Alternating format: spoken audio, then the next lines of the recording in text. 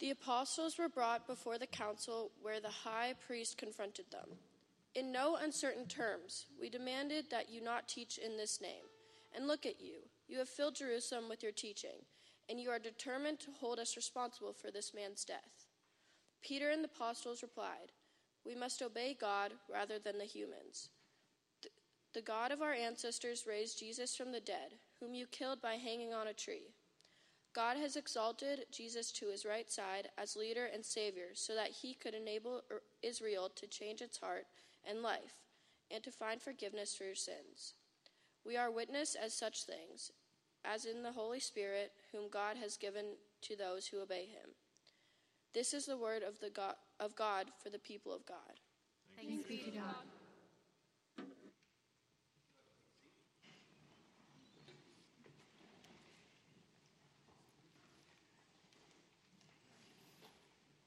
Thank you, AJ, for reading. Thank you, worship team, for those two. Am I right? There's kind of two reworkings of traditional songs in that.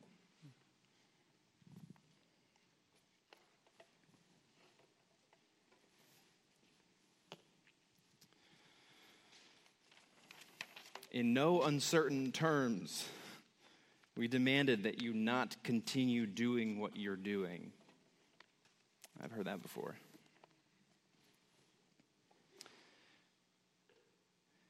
We are in a preaching season that begins this week and continues for several more, and it's coming from the book of Acts. I recognize that it's pretty traditional to start telling stories about the church from Pentecost on. So we start in, Pentecost is June 9th this year, and then traditionally, we start celebrating the birthday of the church. We have cake, and we start talking about church stuff, and we go, oh boy, it's just so great to tell stories about the church. And I recognize that it is the season of Easter still, and it will remain for quite some time. We were in Lent for 6 weeks, and we had Easter last week, but it continues. And in fact, if you're a part of the Orthodox tradition, today is Orthodox Easter. So it's still Easter worldwide, and we're in this season. And like I said this morning, one of the things that is true for us is, not just seeing Jesus as the one and only resurrection, but seeing resurrections in us, seeing things come to life, seeing this story be made alive. So in that spirit, I think it is quite fair to start talking about the church. The lectionary texts, which are the texts that are assigned to preachers throughout the year, give us 6 weeks in the book of Acts right after Easter.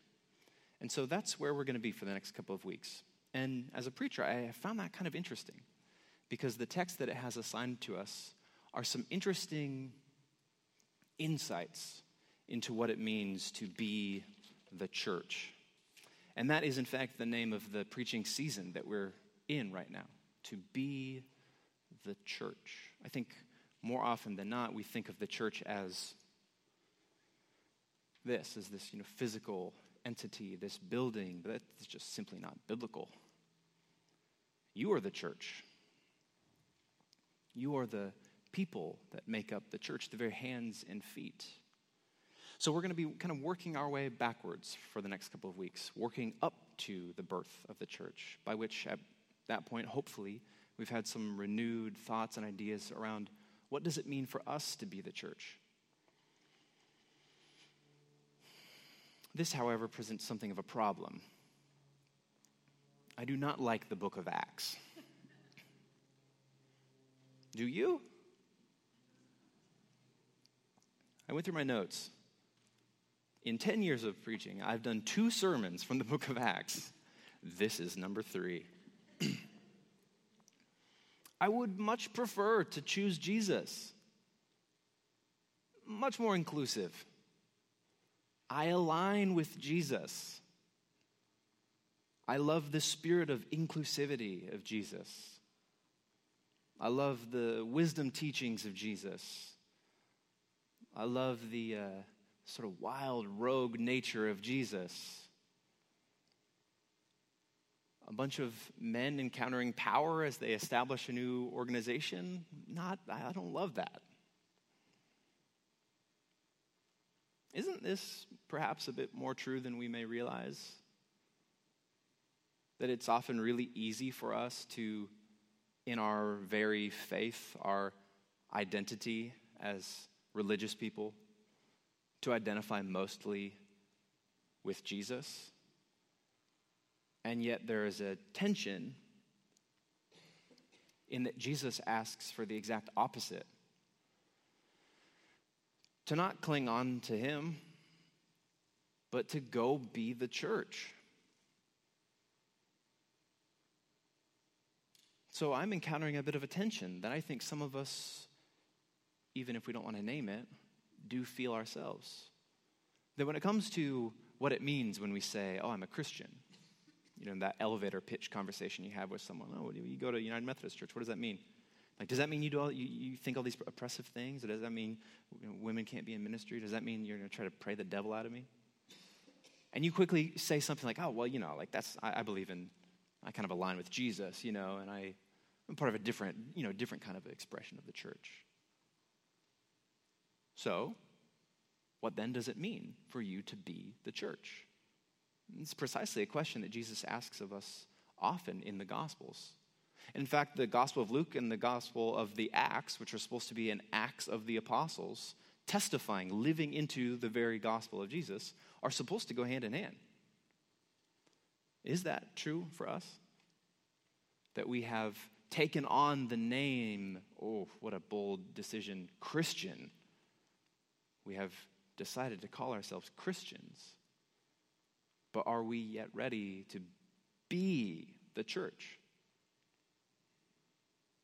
That is, I think, the struggle you see in and out of the Acts of the Apostles. Filled with highs and lows. Trying to struggle through the ins and outs of being a part of an institution. Coming face to face with tradition and power and persecution and exhaustion and hope. Those are all pretty consistent things for those of you who have been a part of a church.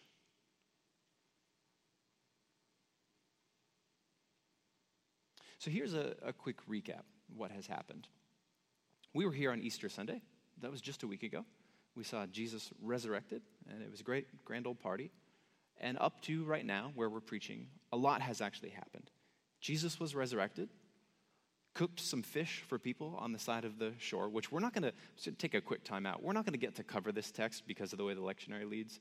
But this is one of my favorite stories of the Jesus cooking fish on the beach, because when people say that resurrection stories are just foolish myths, I think the image of Jesus being resurrected and then deciding to have a barbecue on the beach is some amazing stuff that makes me believe that he in fact was crazy enough during his whole life for people to be I don't know what to do with this guy.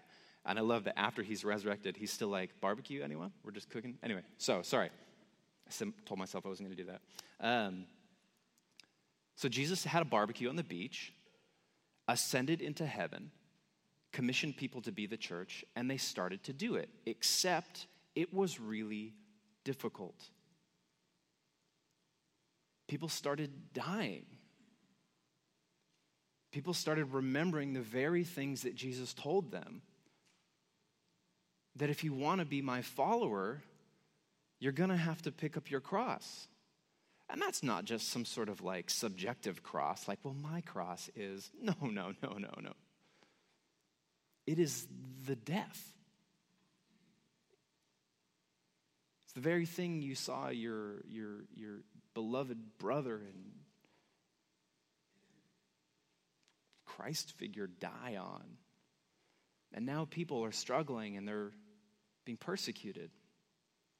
The book of Acts comes some 50 to 75 years after the time of Jesus.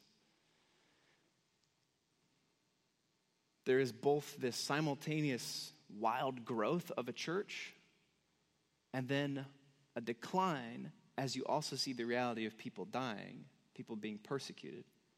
Because as the church continues to grow, gain support, the oppression and the power of Rome continues to drive itself in. What do you do when you can no longer just be a follower of Jesus. And the church that you need to be a part of, to feel alive, has not yet been created. What do you do when it's no longer a question for you to just be a casual, comfortable, sit in my pew follower of Jesus? And the church that you need for hope, for survival, to fulfill the mission has not yet been created. And something is being asked of you. And yet you come face to face over and over and over again with inescapable religious traditions and insufferable amounts of political power.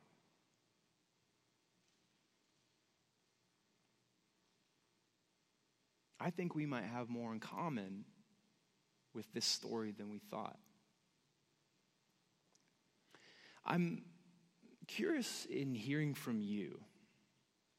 You know, we, for a couple of months, talked about the anxieties in the United Methodist Church. Oh no, I really hope that they don't vote the way that I think they're going to vote. If they do, things are going to change. It's going to be wild. It's going to be crazy. And then they voted the way that they did. I don't know if anything's changed. I think we have felt an impact and not yet seen a change. You know, I think one of my fears in the process of being a pastor alongside a congregation in this season, and as I've journeyed alongside my colleagues over the last couple months through this, one of my fears has been that this would happen, that the denomination, which is the grand old United Methodist Church, would vote to tighten its policies to become more oppressive and to keep many people on the margins. And we would go, I wish you hadn't done that. But then we might continue on with life as normal.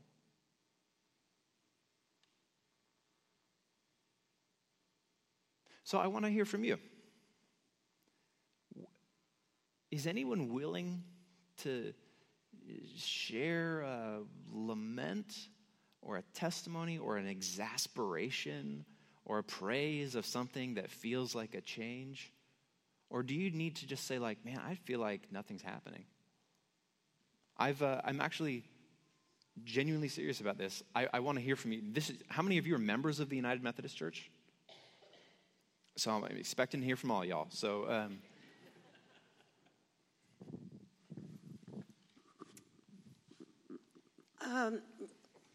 I'm pondering whether I stay with the United Methodist Church.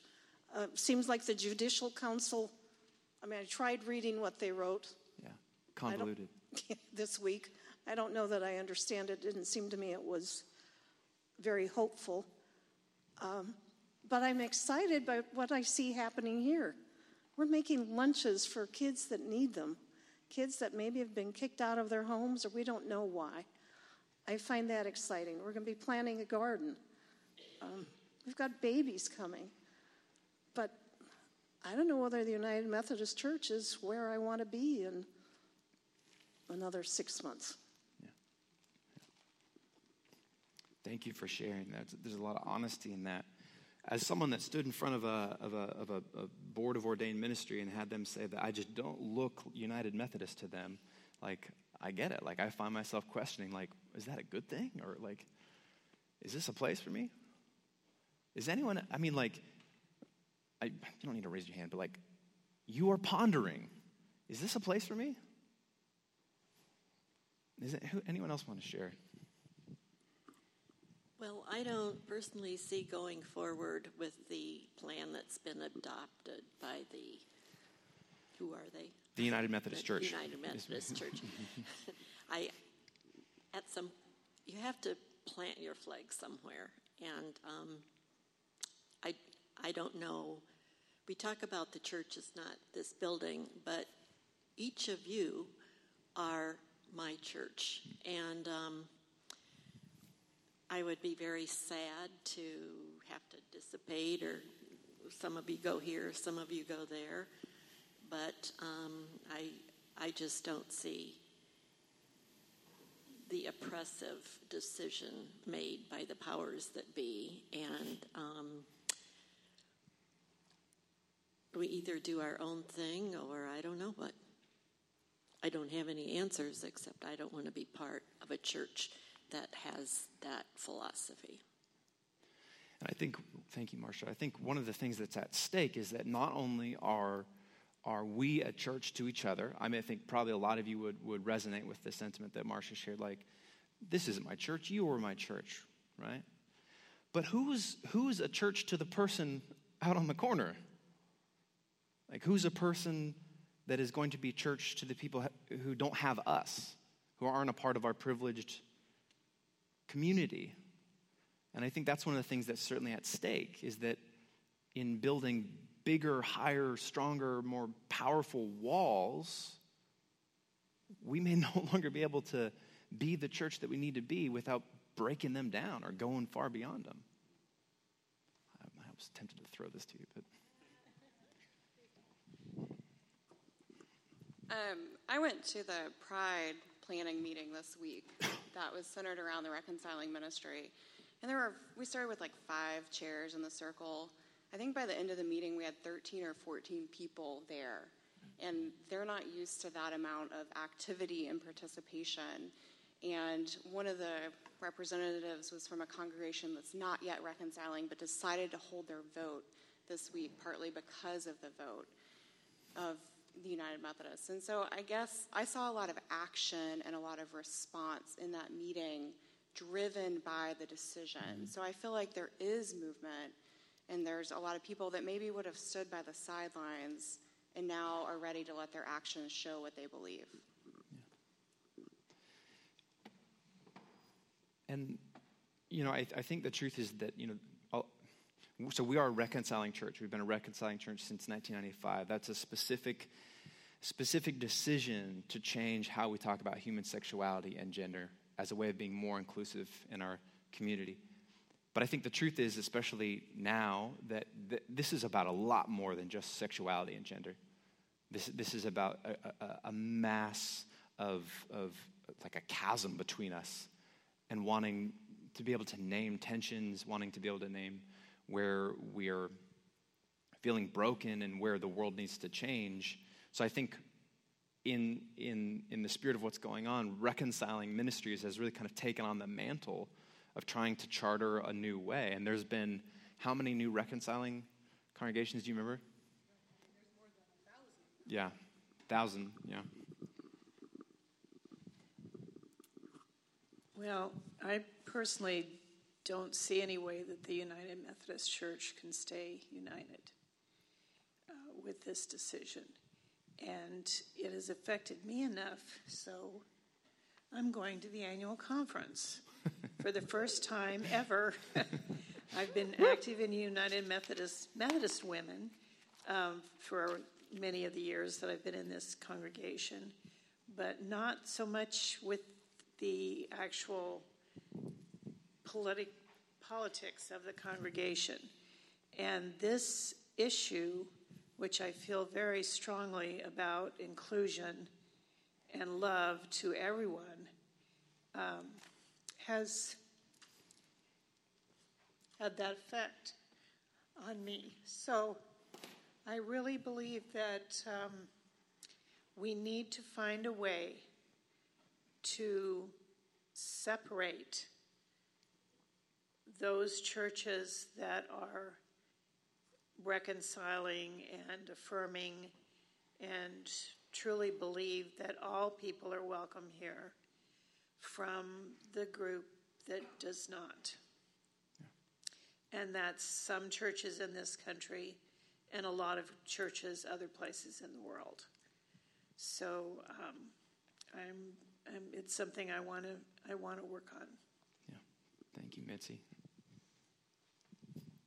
Becky? Well, I was reading the Seattle Times this morning in the editorial section. There was an interesting editorial concerning Christianity and politics. Needless to say, it was very negative because of the manner in which a lot of the right-wing politics has sort of claimed Christianity, but in a very exclusive manner, and along with struggling with how I would like to move ahead with the church and everything like that, is just the fact that for many people, Christian is a dirty word. And a lot of it is due to the political climate.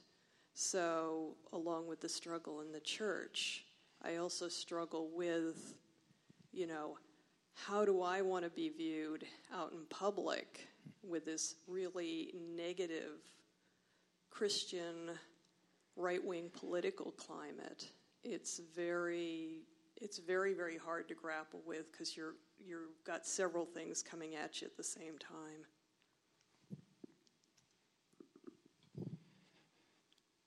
I'm going to go to Yvonne, and then I'm going to come back to you, Dave. Is that cool? What I hear in what you said, Becky, was, how am I going to be? Is that fair? Yeah. I am hopeful that we can find a path forward so that we can continue to love each other as Christians. I know we just got done talking about Lent and the Renegade Gospel, but if we go on a path, and nothing has changed, but if we continue on a path that says, okay, it's us against them, that type of thing, then we're not loving each other. And how are we mirroring God's image if we do that? So I'm hopeful that with all the conversations that we continue to talk to find a path forward in that way.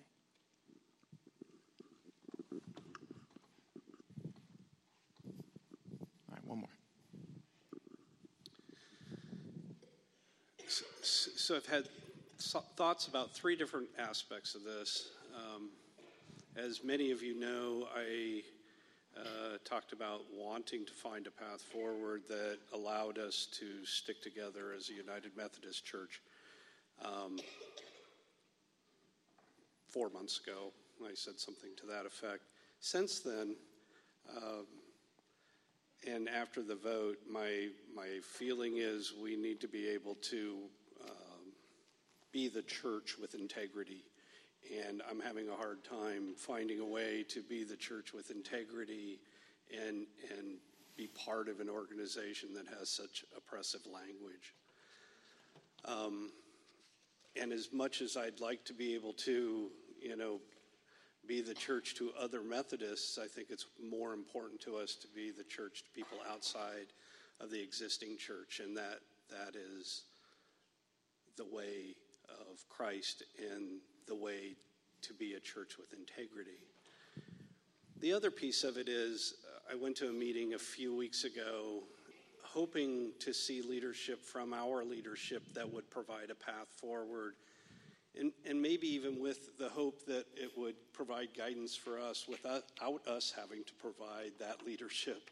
And in fact, I didn't find that. And I've come to the realization that we as individual churches have to find our voice, and we have to be the leaders that then push our leaders in a direction that allows for a separation if a separation needs to occur.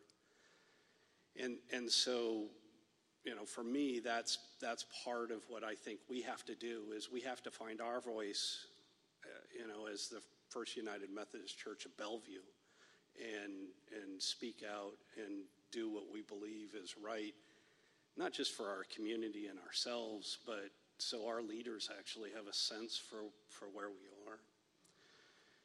And then the third part, and I don't know what to do with this, is I am totally frustrated with the bureaucracy of our church. And I don't know how to fix it, but it is embarrassing how bogged down with rules and procedure we are. and that we cannot find a path forward to do what we know is the right thing to do in a speedy way. And in addition to, fixing the oppressive language, I'd like to find a path forward that gets rid of all the bureaucratic junk that we have associated with our church. Because it's just getting in the way of us being Christians to people outside of this organization. Thanks, Dave.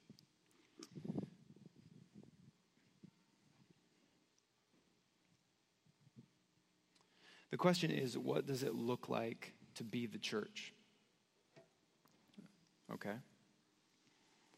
And I think both then and now, there is an essential component that we may not yet ready to adopt. I think it's about righteous disobedience. There's an important distinction in that phrase. It's not civil disobedience. There's nothing wrong with civil disobedience. The Christian tradition has helped to champion efforts in the name of civil disobedience. But the calling of Christ asks us to go deeper than that. That term righteousness, which is one that I bet many of us don't love throwing around all that often, comes from a Greek word, dikaiosune, which means God's justice. This is not just all things are made equal. It's all things are made right, corrected, healed. That's the sort of disobedience we are going for here. It's not just to take a stand, it's to mend things. The truth in the Acts of the Apostles is that if you want to be a part of the church, you might have to leave it. You might have to break it to build it back up again.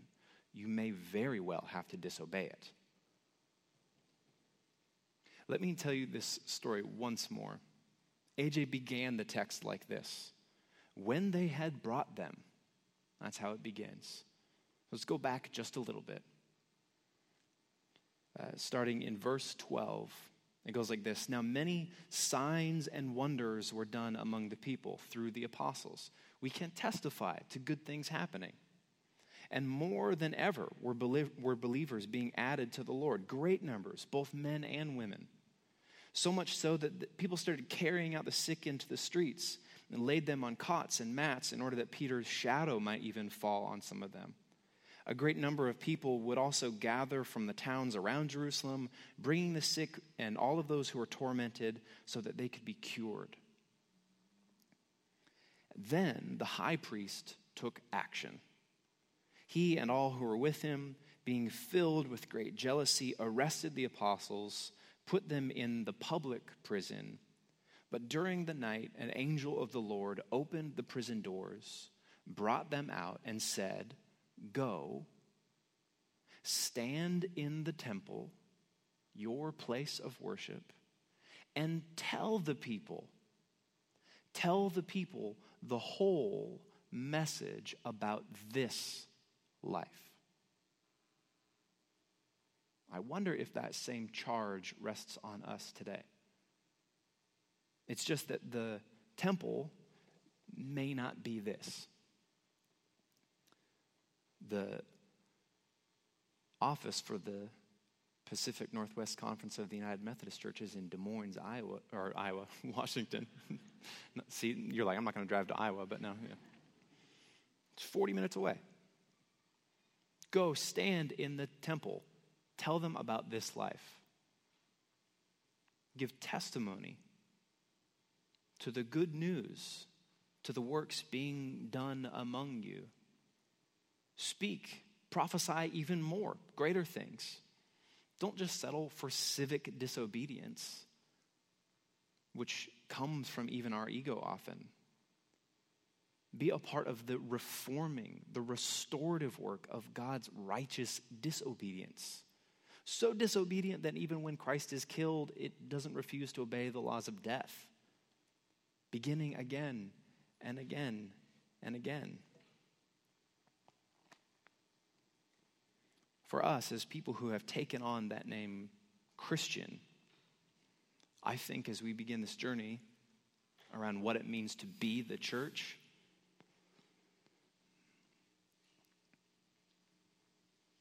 we are no longer in a point when we can just be comfortable followers of Jesus. The church that we need to be a part of, or dare I say, the church that others who don't benefit from this need to be a part of, has not yet been created. And you, as someone who has taken on the name as an apostle of Christ, a follower of Christ, someone learned in the ways of Christ, are now being asked to go out even to the ends of the earth and make it happen. Are you willing to disobey in the face of inescapable religious traditions? This is not the way we do things. This would mean I'd have to give up my blank. Are you willing to give that up if it means the restorative righteousness of disobeying in the name of what God is doing and is going to continue to do? Boy, I sure hope so. I want to be a part of that. And if you call that church, amen. Sign me up.